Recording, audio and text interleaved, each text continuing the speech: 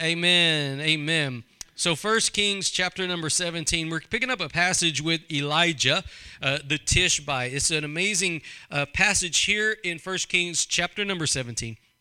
Beginning in verse number 1, let's pick it up. It says, "And Elijah, the Tishbite, who was of the inhabitants of Gilead, said unto Ahab."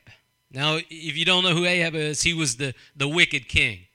If you want to go back to our last Bible study, he was derelict in his duty. Amen.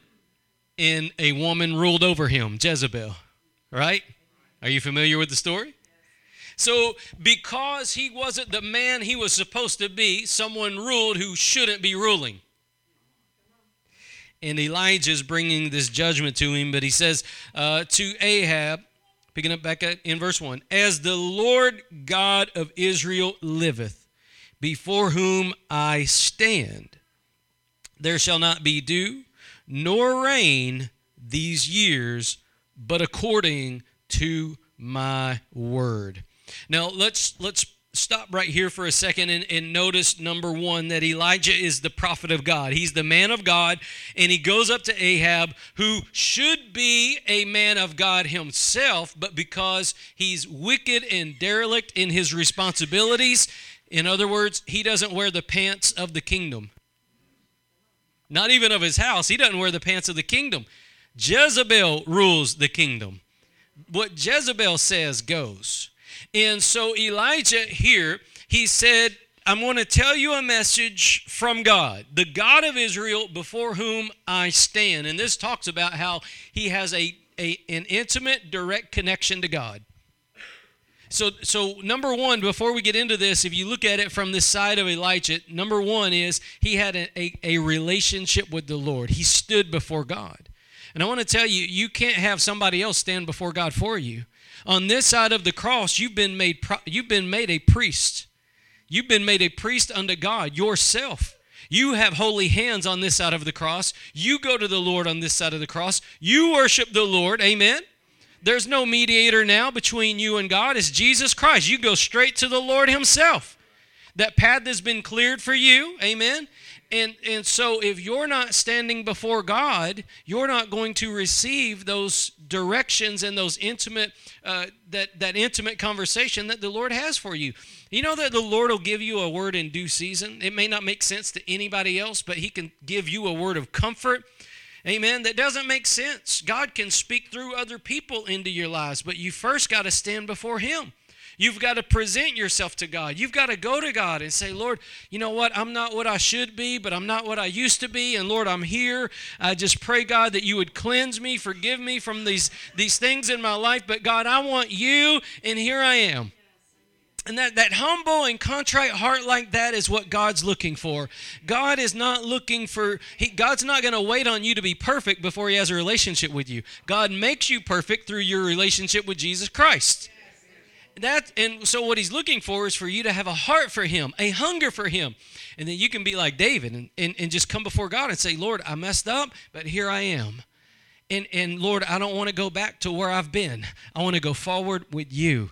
That's why David was a man after God's own heart. But here, Elijah's bringing a word of judgment to Ahab. You guys that are familiar with it, you've probably read in James, the book of James, whenever it says that Elijah was a righteous man, right? The prayer of the righteous man avails much.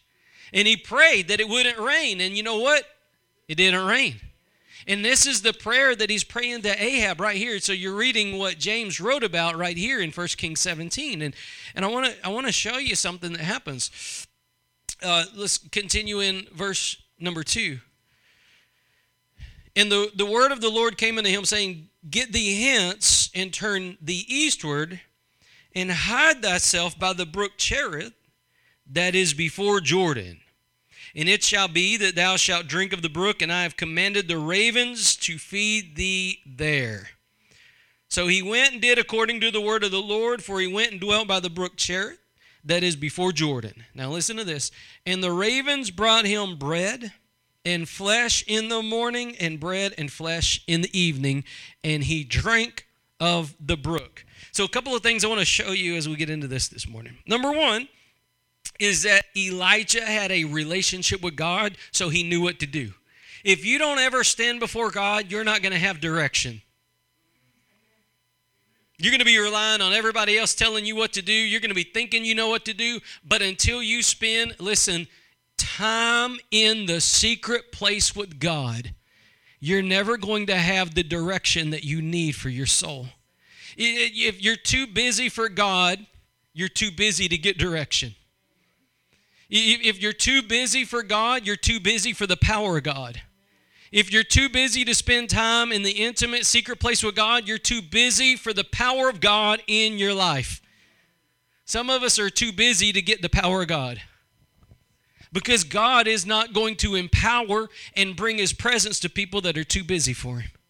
It's in the secret place that God meets with His people. If you go back and you read Matthew chapter 6, whenever the Lord was talking about prayer, He said, go into your closet and shut the door. Don't bring people in there. You've got to have time alone by yourself. All your prayer time doesn't need to be online or Facebook. It doesn't need to be like that. You have to spend that time. You've got to carve it out of your day. It's got to be so important to you that you're willing to set aside a portion of your day to seek God's face. If you want to have direction, if you want to have the presence of God and the power of God in your life. If you're fine walking through it as a robot, not having the power of God on your life, then get busy. But when you want God's touch on your life, you've got to clear the schedule for God. First off, right out the bat, this is how you see that Elijah's a man of God, because he says he stood before God. Amen? Now we know that he didn't physically stand before God. This is talking about him waiting on God in prayer. This is talking about him communing with the living God. This is about him going before God. And look, he would bring the needs of the people. He would bring the needs of the nation. He would bring the needs of those that came to him. I think that he probably prayed more than his four. If he's the prophet of God, he probably had more on his heart than his house. Amen? He was praying beyond the carnal, normal, every Joe Blow prayer. He allowed his heart to be expanded and touched and feel the pain that others may be going through. And look at the plight of the nation and say, we're going the wrong way.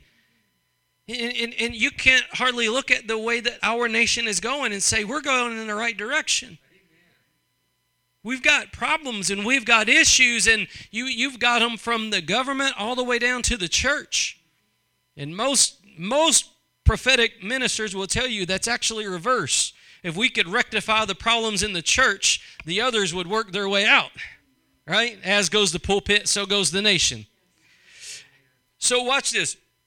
So the Lord was able to speak into Elijah's life because he stood before him, because he set aside time. What kind of a man of God would he be if he didn't stand before God? Amen? Do you know that on this side of Calvary, that each one of us has the privilege, responsibility, and duty to go before God and spend time with Him? It's about you having a living relationship with God. You can't survive off of my relationship with God. You can't survive off your neighbor's relationship with God. You can't survive off of any minister's relationship with God. You personally need a living relationship with God. Amen? You know that you have family members that you don't talk to? You have a relationship, but it's not a living relationship. You know what I mean? When you have family members that you know, I've talked to them at Thanksgiving, Christmas, and Easter. And that summarizes the walk that many people have with God. But God is here, right? And He's made a way. He has brought the way to you to have a living relationship with Him. That is an intimate walk with Him daily. This is an awareness of His presence in your life, moment by moment. And you can't say that you have that when you don't spend time with Him, when you don't set aside time to spend in that secret place. And you may not, and you may be like, Pastor, stop. All right? I don't pray enough already. Well, nobody prays enough. Everybody could pray more. So stop feeling condemnation. It's not about that. This is about us getting things going in the right direction. Okay, and so Elijah here, he said, I stood before the Lord, I got direction, and I want you to know that you can get direction too if you'll spend time with God, but you're never going to get it until you do. Amen. You're going to be living off of manna that other people are eating. You know what? It's good when you can smell somebody else eating steak. It smells real good, but it tastes better than it smells. And that's the way the Lord is. You can look at somebody else getting happy in the Lord, clapping, dancing in church, somebody doing backflips and front flips and shouting hallelujah, praise the Lord, and doing Jericho marches. You can see that and you can just clap and be like, oh, bless the Lord. They're so happy. But you know what? You can get just as happy. You get just as happy in the Lord. And it's not dependent on your situation or circumstances. God's good in every season. God's good when the sun's up and when the sun's down. God's good when the house is full and when it's empty. God is good when you got food on the shelf and when you don't got none. God is good when you're happy and when you're not. God's good when you're grieving and God's good when you're celebrating. He's good all the time. His goodness is not dictated by our situations. He changes not. He changes not. Come on now. He changes not. And so it's incumbent upon us to go where he is and get touched with the God who changes not will change us. Amen. Will change us. So here we see that God has sent Elijah. God has sent Elijah to a brook. Go speak this word to King Ahab and run. That's a good word of wisdom. You go tell somebody, hey, I'm cutting off everything that you have, right? I'm cutting it off. It's going to stop because I say it's stopping. And he said, after you say that, run. Go hide. Go hide. Right? And so that's what he had to do. Now think about this. This is Elijah. This is the one who called down fire from heaven. Killed all, he could have killed, right? All the prophets of Baal. It's not about Elijah not having boldness, because we can see from the word of God there's some boldness there. He's probably one of the most bold prophets there is. And yet God tells him to go and hide. In one passage of Scripture, kill all the prophets of Baal. Another passage of Scripture, go hide. How do you know the difference? Spending time in the secret place with God gives you the direction that you need. You need to be able to know the difference of when to go and when to stay. There's sometimes you need to put your feet down and fight, and there's other times that you need to walk away. Amen. And the only way you're going to, because look, don't lie to me. Because look, our emotions will run all over us. Somebody gives you a crossword, you're going to fight them over a parking spot. You going, if you don't watch out, you let your emotions run over you, you're going to be out in Walmart parking lot hitting somebody with your cane or something. Yeah, that's how your emotions rule us. But when God rules us, when we have an intimate walk with God, right, we know whether to fight or whether to walk away. And anyways, here in this passage, Elijah, he gives this word to King Ahab, it's not going to rain till I say it's going to rain. Now, you know that they didn't have sprinklers. You know that they were farmers, right? They didn't have Walmart. They were farmers, and they didn't have sprinklers. They couldn't turn on the faucet. It's not going to rain till I say it's going to rain. Hold up. That's like him saying, you're not using your debit card till I say you can use it. Or your credit card, right? I'm cutting it off. You're not going to be able to use it till I say. Now we kind of got some attention. Wait, what? And so he runs. Now watch this. In his hiding place, God provides for him. How does God provide for Elijah? How does God provide for him? He sends him food, right? morning and evening by ravens. In a desert place, ravens, wild birds, bring food and nourishment to his soul, right? And can you imagine? Okay, I'm a prophet of God. Here I am. I'm in the wilderness. I'm by this brook. I don't have to deal with nobody. God sends food to me. I don't have to go hunt. I don't have to go fish. I don't have to ask. I don't have to take up love offerings. I don't have to do nothing, and I don't have to deal with people's wickedness. I can be a hermit. I can just shut the door and forget about the wickedness of Israel. If you know Elijah, it bugged him. It's wickedness of America should bug you. So here he is. He's by this brook. Life is good. We would call this the blessed life. Oh, this is a blessing. Woo, I don't have to cook.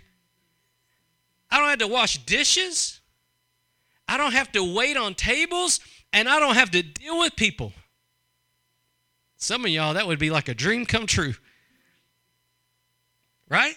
I don't have to deal with people. This is the blessed life. And then all of a sudden, right? How many of you know we can kind of get in a bubble? How many of you know what it's like to get comfortable in a place where God's put you, right? Oh, yeah, this is great. This is how I always envisioned it. I don't have to deal with people, right? Because they bother me. I'm a prophet. That's what Elijah's saying, right? You know, a prophet of God, he has a righteous standard. And when people don't measure up, he speaks to it. So he's always contending. Any man or woman of God that doesn't contend is not a prophet of God. Contending's part of it. Now watch this. Watch what happens. He's got a blessed bubble life. A blessed bubble life. Next verse. Verse number 7. And it came to pass, after a while, that the brook dried up because there had been no rain in the land. Whoa. My pleasure paradise has ceased to exist. God has forgotten me. Can I tell you something? That's where most people would falter. That's where most of us would fail the test of God. We would think that God's done forgotten us. Wait, Lord, I told Ahab what you wanted me to say. I prayed that it wouldn't rain anymore. It didn't rain. You brought me into this little bubble paradise of a blessed life, and now that's stopping? What did I do to deserve this? I thought this was how it's supposed to be. Can I tell you something? If you get comfortable in the process, you'll miss the presence. Don't rely more on the process than the presence. If you fixate on the process of the situation, you'll miss the presence of God in it.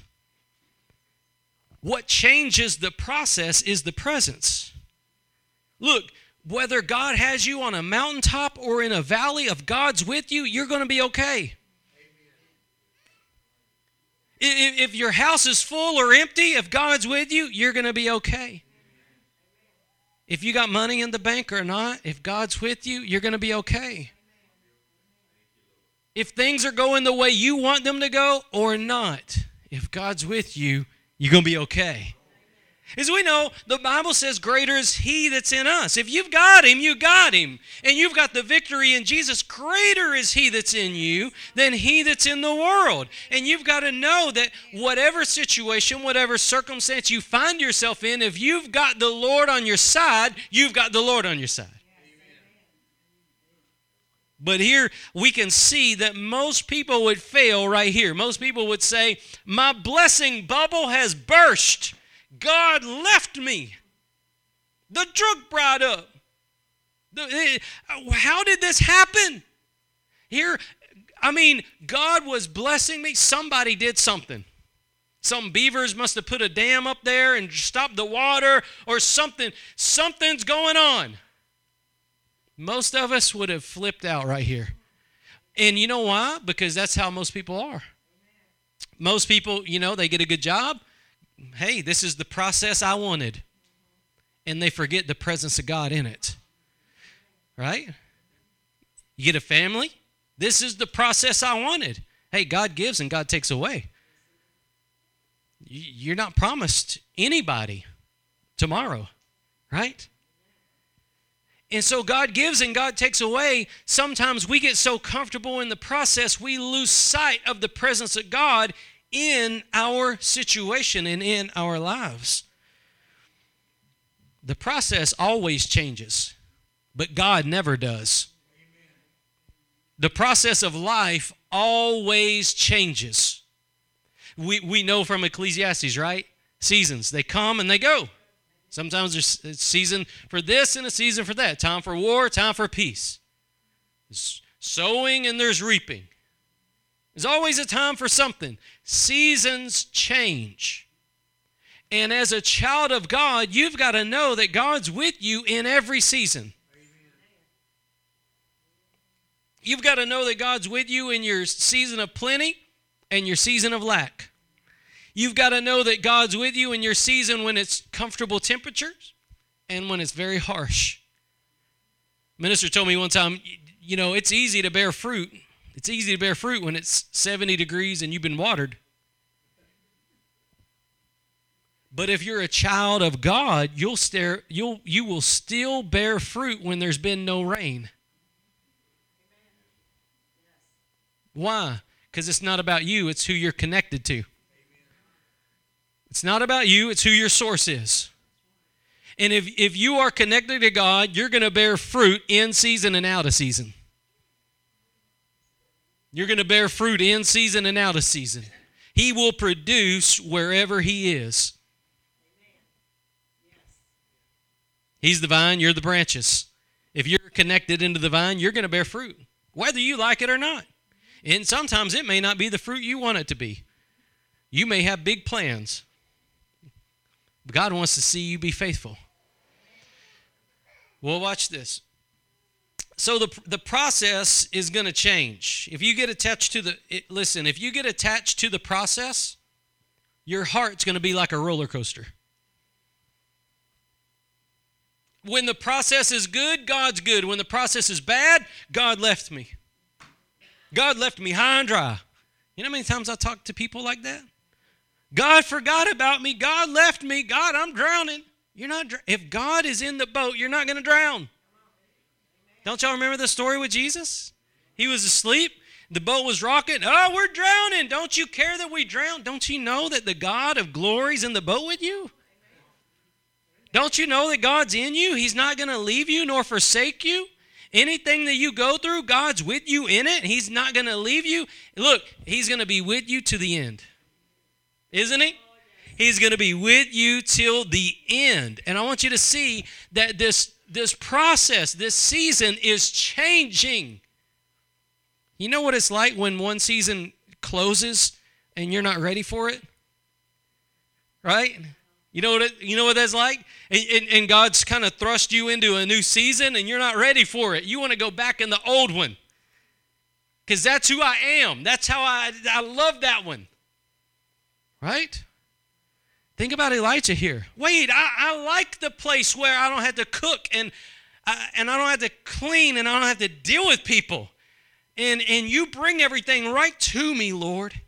And it's just me and you. We're just in this thing together. We just have this thing. But you know what? God shut the door on that season of his life. God shut the door. There's no going back to the brook because the brook ain't there. God's there, but the brook ain't. You hear me? And if it's not there, it's not there. You thank God for the time that you had the brook, but you look to the new season. Okay? Can't go back. So what do we focus on? Not the process, but His presence. But His presence. You see, whenever Moses was talking to God before God put him in the cleft of the rock, God said, my presence is going to go with you and I'm going to give you rest. He didn't say everywhere you go there's going to be a brook. There's going to be ravens that bring you food and you'll have rest. He didn't say that. He said, my presence will go with you. This is Exodus 33. believe verse 16. My presence will go with you, and I will give you rest. That's the promise. And that promise is in every believer. God's presence doesn't go with you, he's in you. It's the temple of God. You go look at 2 Corinthians chapter 6. God said, I will live in them and dwell in them. I will be their God, and they will be my people.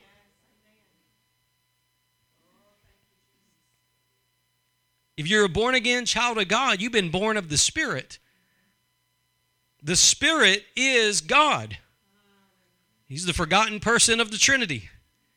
The Spirit is God. That's God's presence in your life. God is not a derelict father. He doesn't leave you fatherless. He gives you the spirit of adoption so that you know that you're a child of God, that God's not going to leave you. He's with you. Now, what's the next season in Elijah's life? What's the next season?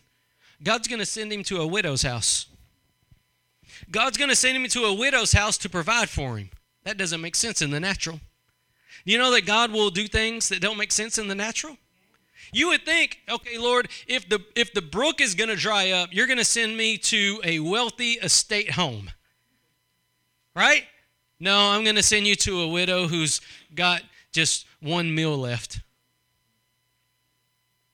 What?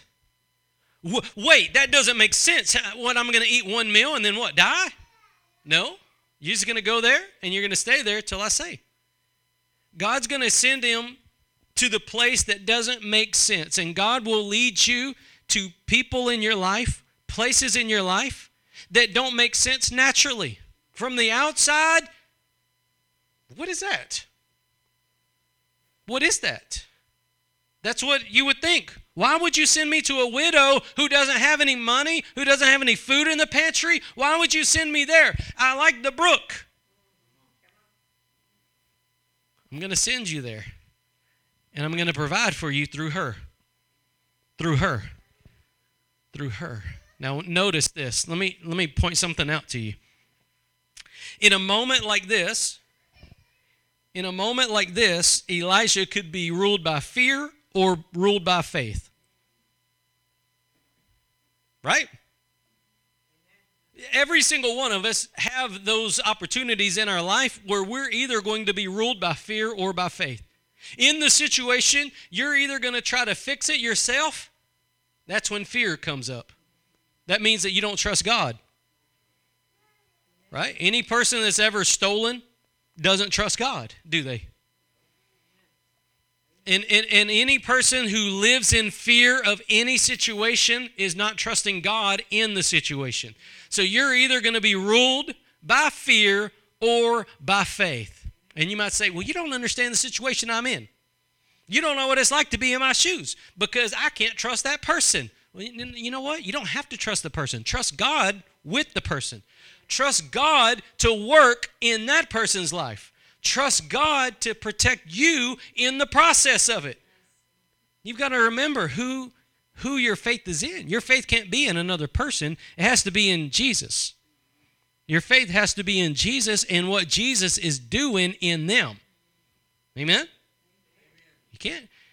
So, because people will let you down, but God never will. Right? People will let you down, but God never will. Okay, now watch this. How many of y'all think that Elijah chose to be ruled by fear? Well,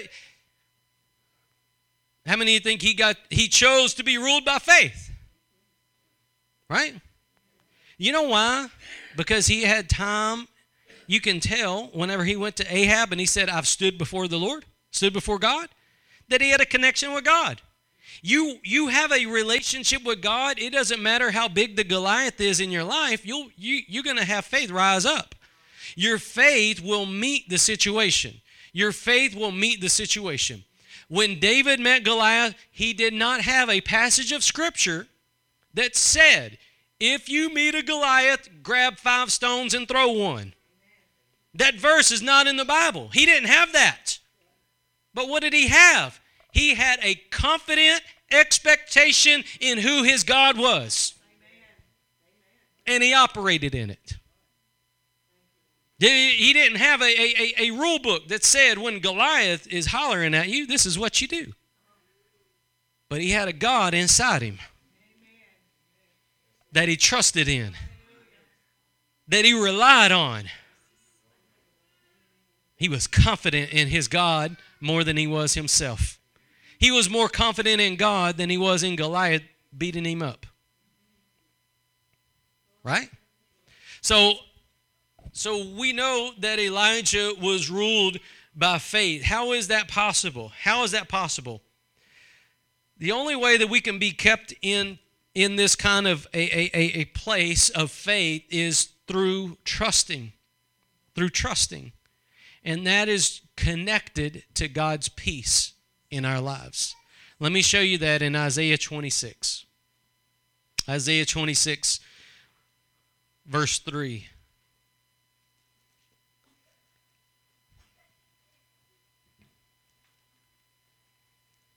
So over here in Isaiah 26, you're going to see something here.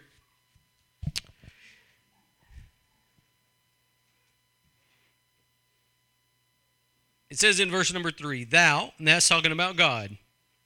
Anytime you see the thou, that's talking about one person. So he's talking to Jehovah God. Thou, you, O God, thou will keep him in perfect peace, whose mind is stayed on thee, because he trusted in thee. The way that we stay in God's peace is keeping our mind fixed on God. When your mind is fixed on God, it shows that you trust God. If you trust God, you'll have peace in the situation.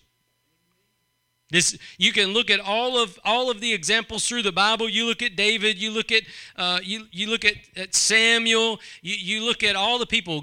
Gideon, Samson, Daniel. You go through them all. All of them trusted God. And when you trust God, peace will be yours. God will keep you in that peace. Listen, that passes natural understanding. God will give you peace when it doesn't make sense. God will give you a calm, quiet, restful assurance that He's in control, He's on the throne, and He's going to make sure you get to where you need to be. That's the peace of God. This peace God keeps His people in when you just simply trust God in your situation with what you're facing. And look, don't miss the first point that I made. Don't miss the first point. The first point is this intimate relationship that you have with God. You've got to spend time yourself in the secret place with God so that you can get direction for the season you're in. Because your season is not the one you used to be in, and it's not the one you're going to be in. But you're in a season right now currently, and you need a word from God currently. You need a touch from God currently. And you're going to have to come to the place where you trust God in your now.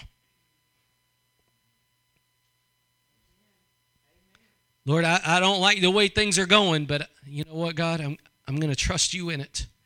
I really like it when the ravens are bringing me food, Lord.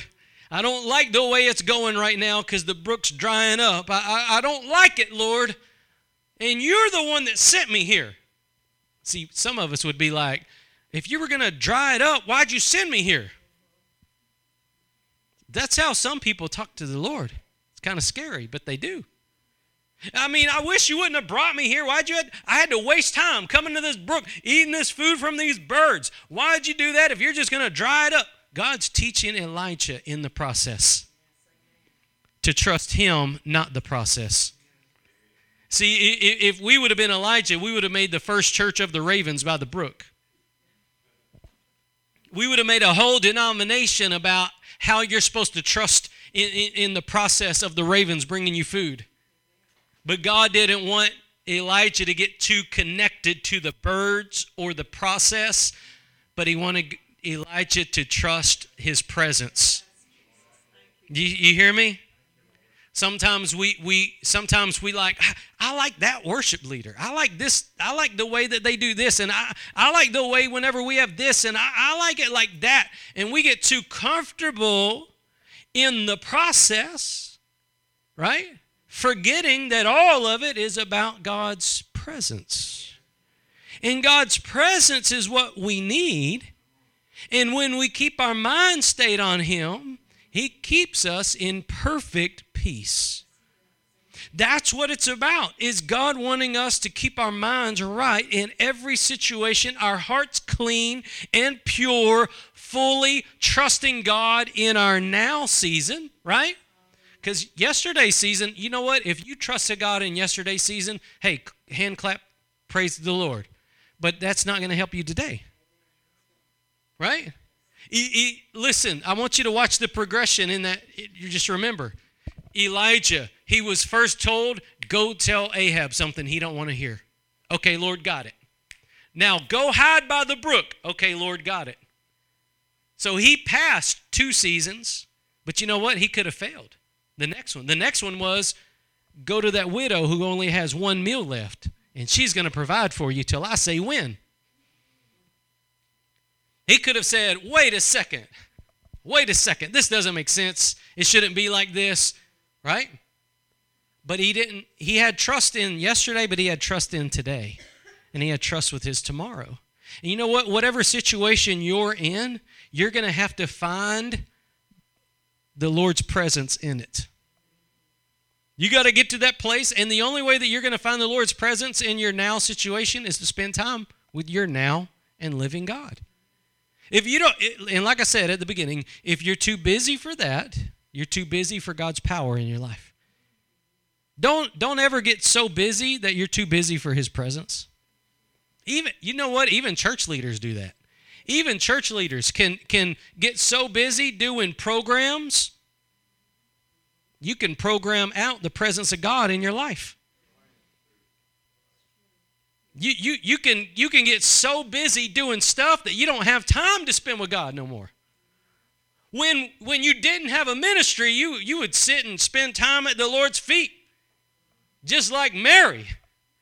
But then you became like Martha, and you got too busy to spend time at His feet. And when God made you what He made you, it's when you were Mary, not Martha. When you didn't have anything else, but all you wanted was to sit at His feet and worship Him and love on Him and lavish your praise on Him and just listen to every word that came from His lips, right?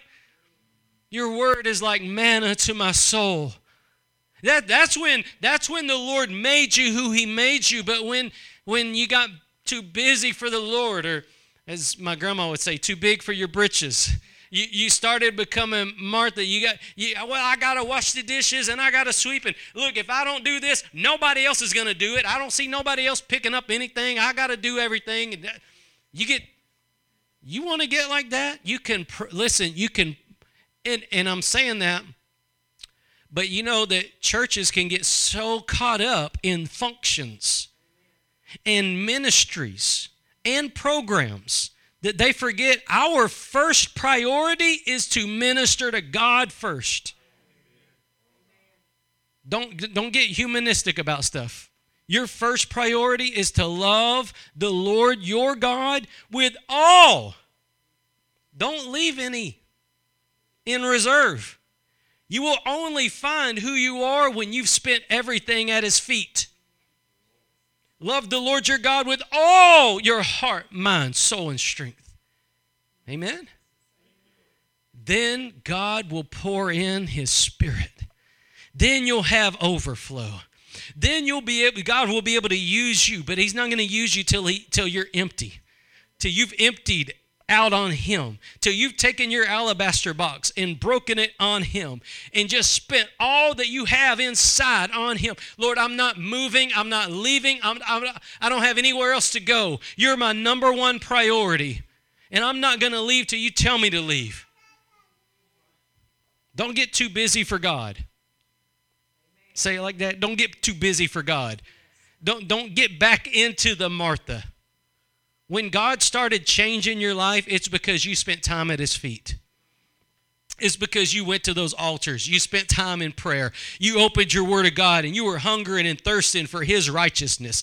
And you had time, right? He was a priority to you. That's when God started changing things in your life. But when He's not a priority anymore, things get cold and religious.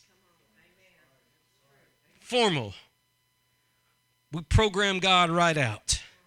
It's pretty sad that the church has never had brighter lights on the outside, and it's never been darker on the inside.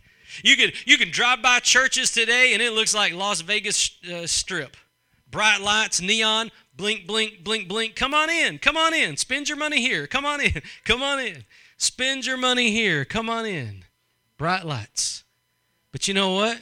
The power of God is not in the flashing lights. It's not in the wind. It's not in the earthquake, right? What's it in? It's in that still small voice. And you know how you get to that still small voice? When you shut everything else out and you spend time in the secret place with God at His feet, just like Mary did. And God never changes. God never changes. In America, we want Las Vegas religion. And God still does things old school. He don't change. It's those that will come into that secret place and shut the door, right? Say, Lord, I'm here and I'm not leaving. I'm not leaving till I pour out my heart on you and you pour your Spirit out on me. Just like Jacob. God, I'm not letting go till you touch me, Lord. He wrestled with God all night long. Some of us, we don't have that kind of tenacity. Some of us, we gonna give up the first time somebody says, I didn't like the way you taught. I didn't like the way you sang. I didn't like the way you served. I didn't like the way you did this. Or I don't like that song. I'm out. I'm done. I quit. Some of us will quit at the first sign of opposition. But you've got to have that tenacity like Jacob did that said, you know what, God? I'm not going to let go till you touch me. I know that if God is no respecter of persons, if He can touch somebody else, He can touch you. If God can fill anybody with the Holy Ghost, He can fill you with the Holy Ghost. If God can give anybody peace, He can give you peace. If God can give anybody victory, He can give you victory. And God's way never changes. The way has been made plain and open to you. Christ was crucified on a cross way up high. He said, if I be lifted up, I will draw all men unto me. And if you go to the Lord Jesus Christ, you will receive all that God has for you. And God never changes. That's how God always operates. God wants to change our lives, but we are too busy for God. We're too busy for that secret place with God. Too busy doing ministry and too busy serving in ministry and too busy working our jobs. And, I got to go get my new boat and I got to go get my new car and I got to water my grass. Why are we so worried about watering our grass when our families are dying and going to hell? Why are we so busy? Why are we so busy? Why are we so busy about our business and not the Lord's business? You see that? You see how crazy it is? We get so caught up in our business, our agendas. My denomination, my church, my this, my that. What about the Lord's? What about the Lord's church? What about the Lord's heart? What about the Lord's business? You know that God's not willing that any should perish? Amen. Did you know that God doesn't change? He's still not willing that any perish. Whether they be in your house, they could be at your dining room table. Whether they be across the hall, whether they be across the street, whether they be across the other side of the river, maybe they're on the other side of another nation. God's not willing that any of them should perish. But are we? But are we? And you know what? If it doesn't bother you, you know what? You need to pray that the Lord burdens your heart. Say, God, open my eyes and burden my heart for the lost. Burden my heart for the dying. Burden my heart for the hurting.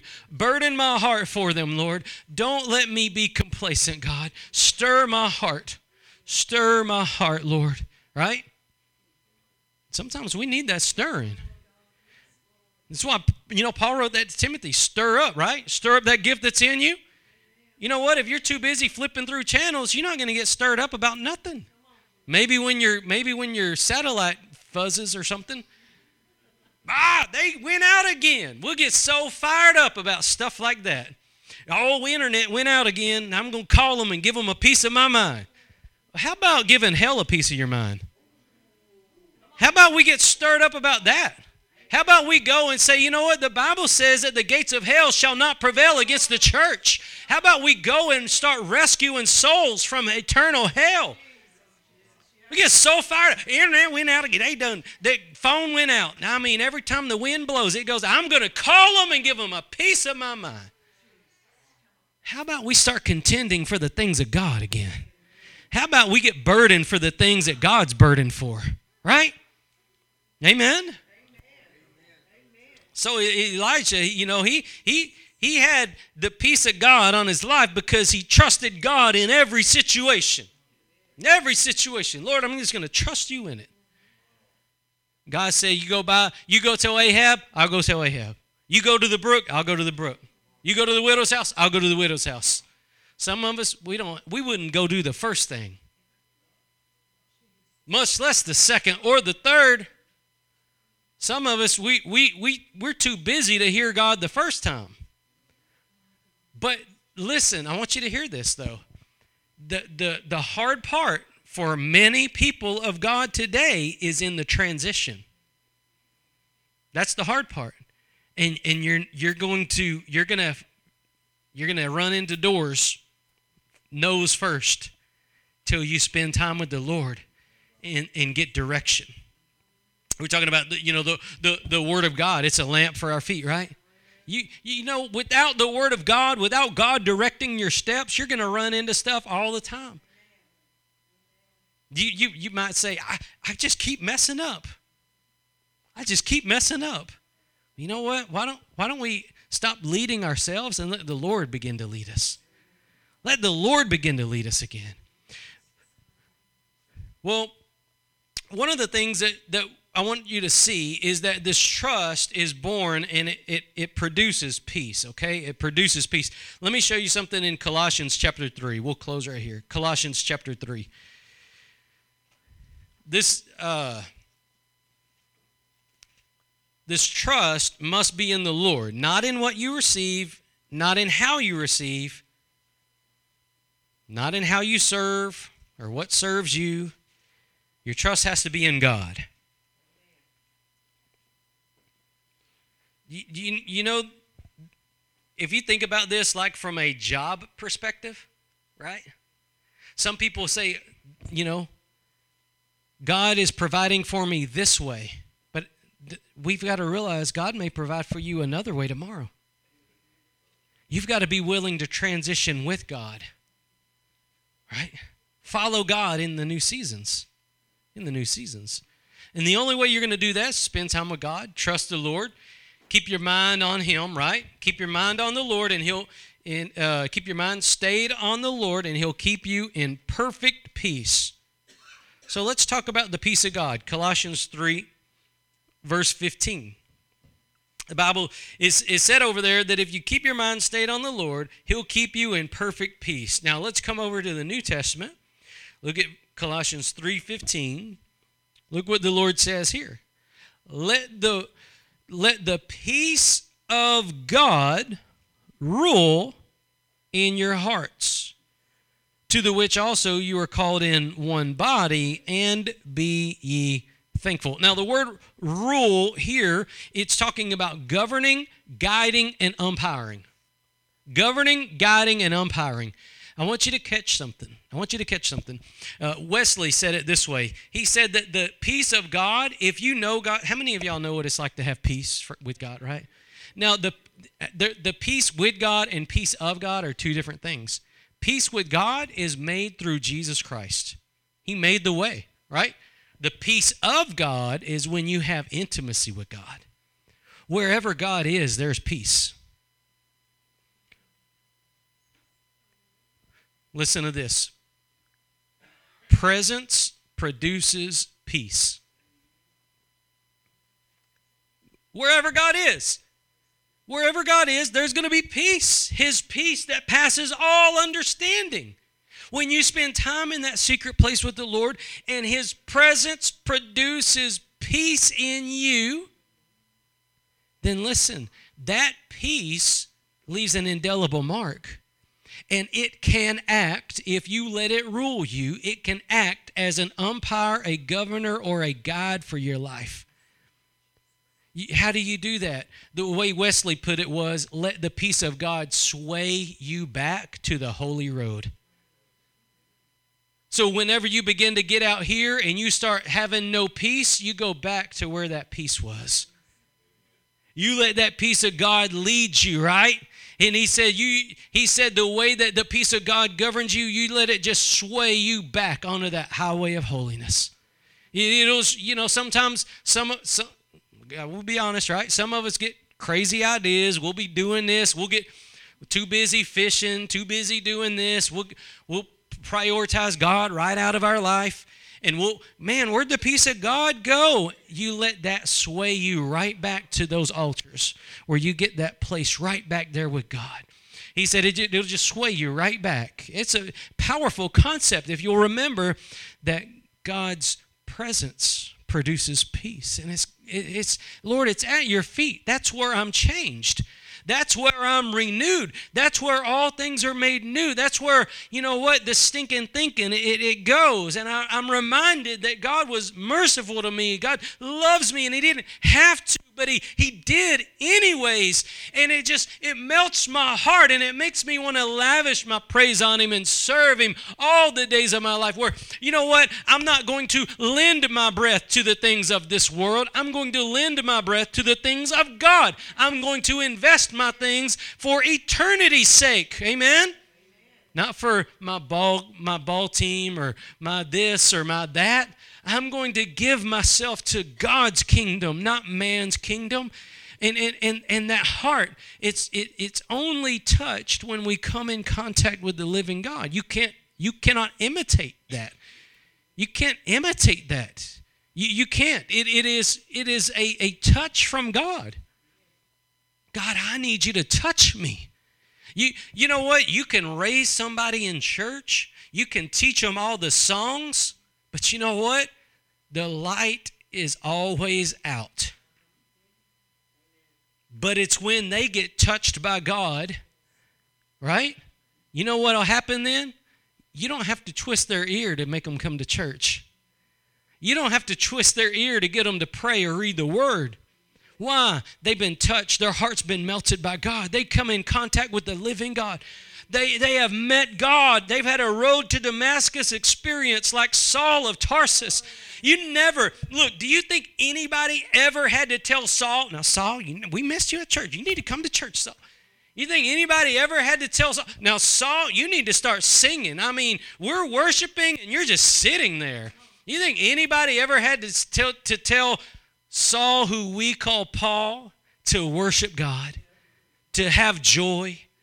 This is the apostle, right, who wrote the joy book, Philippians, from prison. Right? Rejoice in the Lord always. And again I say rejoice, penned from prison. Without air conditioning or satellite TV. Probably didn't even have a cushioned bed. And yet, he told the church from the voice of an apostle, I am commanding you. God speaking through him.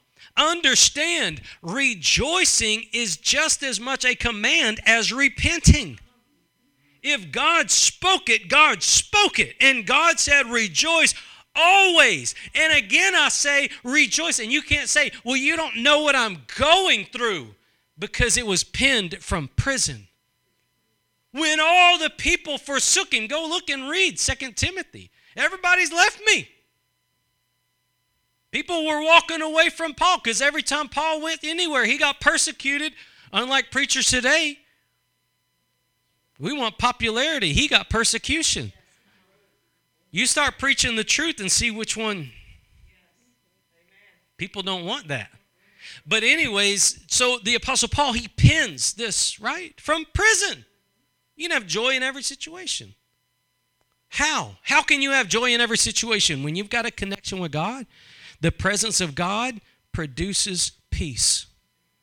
Regardless of whether you're in a prison house or an outhouse or a palace.